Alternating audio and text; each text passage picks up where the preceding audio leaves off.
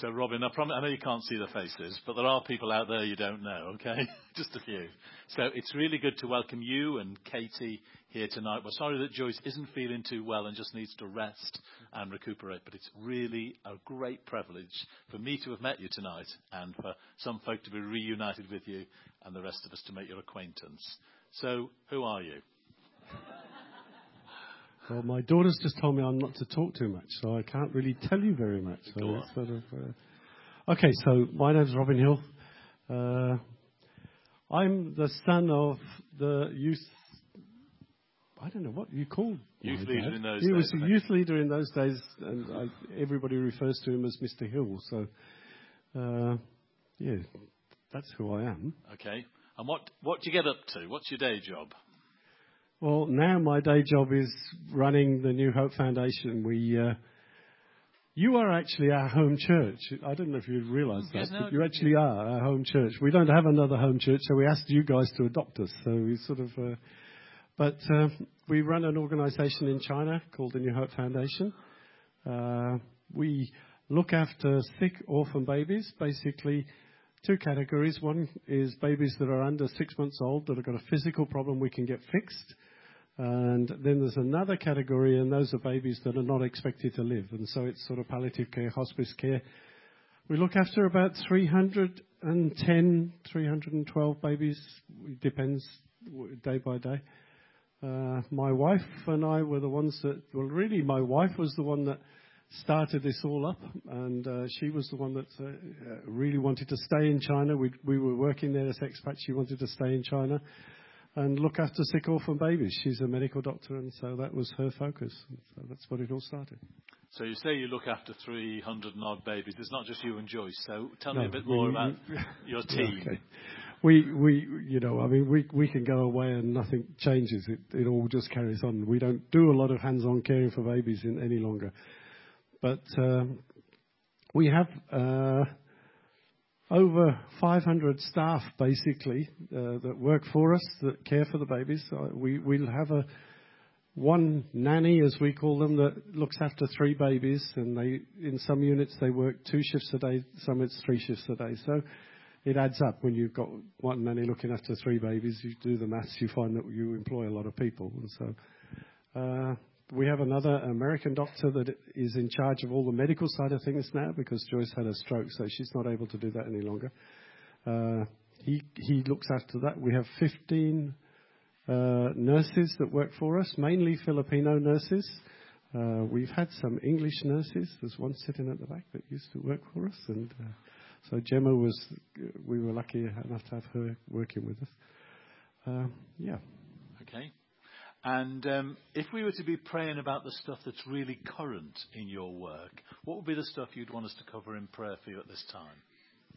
I think there's 2 issues. One of them is in China, registration in China to be a foreign organisation working in a sensitive area like this can be very difficult. We've been really blessed. God's opened the door for us to be one of the few non-government organisations that's actually registered there to do what we do. They're changing all of the rules for that, and so we have no idea what that's going to mean to us. It could mean we have to close. It could mean we can carry on doing things as if nothing had changed, but you never know in China, so that's one big area. The other area for us is that we have an organisation in the US that funds one part of what we do, a big part of what we do. And they've reduced their funding because they were sort of under financial pressure. They've reduced their funding by about 1/3. So that means really for us that we maybe have to send back 80 or 90 babies to the system, which we don't really want to send them back into the system. But, God's the one that's been providing for this for all these years, and it's up to him what he provides for in the future. So those are 2 areas that we really would like prayer for. Thank you. And it's been great to introduce you to this building. When we had this building, we agreed to tithe a sum of money. And part of that tithe enables members of our congregation to go overseas and experience world mission in a different way. So just tell us, I know people have done it in the past, what openings are there to come and join and be alongside you for young people and adults to share in your work for a limited period? Well, we have sort of those two categories. We're sort of we're very medically based, and so if you are a nurse or you've got nursing qualifications or a doctor, and you would like to come on a longer term basis, and I mean for more than maybe 3 or 4 months at a time. If you would like to come for a long term basis, there really are opportunities to come and help in that area. If you're not skilled in that area, but working with kindergarten, that sort of thing, and just playing with babies, helping. If you're willing to come for more than 1 month, that's really useful to us, and we have areas that people can come and work in that. Okay. And one last question, if I may, regardless of what your daughter says. One last question. Somebody came up to me after you spoke at the tea and said they distinctly remember in YF that Mr. Hill, your dad, Mr. Hill said, "Pray for my son Robin." Pray for my son Robin to come back to the Lord. And he asked that prayer for years because you'd, if you like, wandered away from God. Yeah. Now, I'll let you get away with it in the last one. I'm going to be a bit tougher on you now. How did you come back to God? What happened in your life that brought you back to a living faith? I was a real ratbag. I mean, unfortunately, God's got his revenge on me. And we've got 8 kids, and none of them are perfect. And so I've got, that one at the back over there she's pretty close to it. She's one of the good ones. So that's sort of like, but I don't know everything, so that's fortunate, really. But I was a ratbag. I mean, my dad was the youth pastor, and what he really wanted was to have a son that was involved with the youth, Instead, he had a son that normally was walking around smoking his pipe with a girl on his arm, walking around Aldridge, So it's sort of like I wasn't really what he wanted for a reputation as a youth leader. You asked me what started it off. I mean, it really is an interesting story. I mean, I got married here in England, and then my first wife and I, we went and we emigrated to New Zealand, and that for me was really what started my coming back to the Lord. And it wasn't through anything traumatic. It was just, I think, that change, being out of all that was familiar in a new environment, whatever. So we went to New Zealand, and the company that I got a job working for, the boss of the company was a really neat Christian guy, very quiet, just a really good example of what a Christian was. But he had these 2 sons who were definitely not what I would classify as normal Christians. One of them drove around in a hearse, and his favourite trick was to dress up in an ape outfit and stand outside your doors and frighten the living daylights out of you. But they were sort of like crazy, similar age to me, but they were wild, really, in many ways. And suddenly I saw a completely different view of Christians. For me, what happened? A few things happened. I was applying for different jobs while I was in New Zealand. I wanted to work for someone. I remember one night waiting for a job interview, standing outside a church and talking to God. Now, that for me was totally foreign. I mean, I knew that God always, I never really didn't believe a God existed, but I knew that if I really accepted that my life had to change, that sort of like I knew too much about me to know that it could carry on the way it was. So I stood outside this church, and I'm like, talking to God. And I'm like, this is weird. Why am I talking to God, Anyway, I went to the job interview, and I didn't get the job. But there was just this sense that God was drawing close to me in a way that I hadn't ever experienced before. The people, these 2 sons that worked in the factory, one of their friends produced a newspaper called Living Waters that they used to publish all over New Zealand. One day they gave me one of these, and I put it in the car, hid it away from my wife because I didn't want her to get all religious and fanatic. That night I was going to babysit, and so I went up to a friend's house to babysit at their house for them. I got that magazine and I read it. It was just full of testimonies of people my age, similar sort of circumstances who'd become Christians. And I'm like, wow. Oh, I'll go back a little bit. Before I read it, I was trying to open a bottle of beer. And I had this argument with God. Hey, this is what happened. I had this argument with God. Okay, you show me where the bottle opener is so I can get the bottle of beer open, and I'll read your silly newspaper sort of thing. You know, that was the sort of level that my spirituality was at. But anyway, I read that newspaper, and it was just as if God was there, and suddenly he became real. It was not going to church, not going to the parish church and listening to the rector those days that used to go on with sermons that were amazingly boring. Doesn't happen anymore. You're all right. Doesn't. No, okay.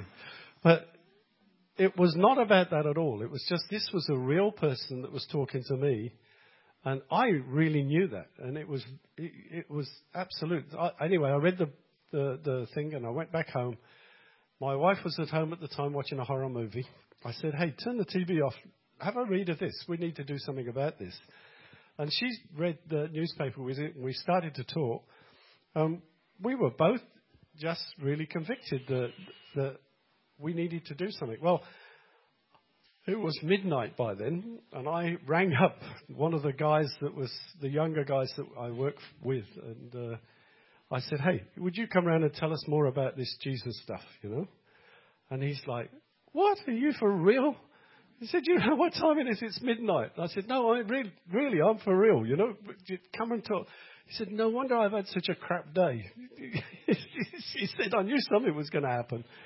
So anyway, he came round to our house and he opened the sliding doors. And I remember to this day, he walked into the room and he went, "Oh my goodness me, this is real, isn't it?" You know, and it was, he could feel God's presence there with us, you know. And so that night we got down and prayed and gave our lives to the Lord.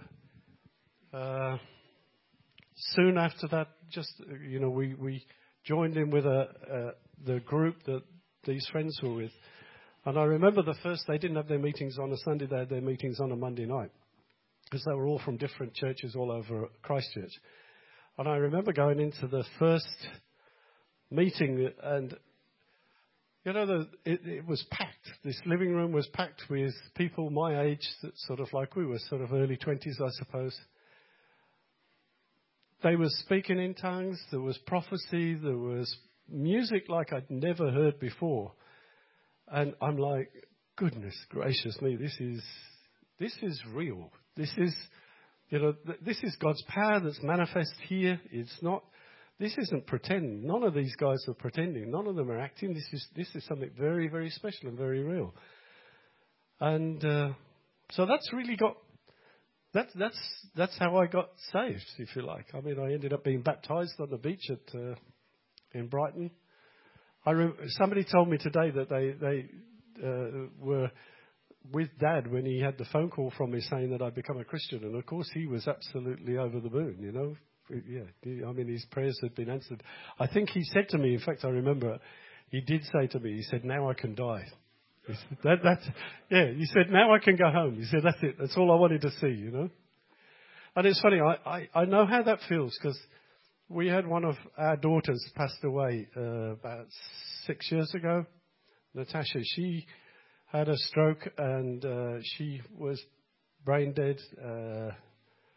And it was really tragic, you know. But the only thing that really got to me was that I got out of bed when my son had rung me and told me that she was brain dead. And I know God said to me, he said, "I took her home."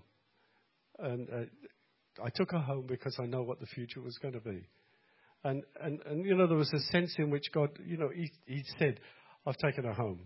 And so I know one day I'll see Natasha again. And I just look now and think, well, thank you, Lord. That was the reassurance that I needed to know that she's with you.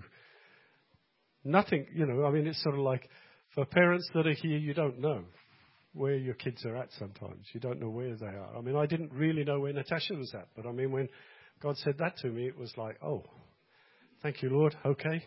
I know the rest of the rat bags are going to be all right as well. You know, I mean, we have a mixture. So it's, yeah. Awesome. Now, don't go away. There you go. We just want to share in this moment, you don't need to get the MBE out, but we just want to share in this moment, we're utterly delighted that Her Majesty the Queen honoured you for your work with an MBE.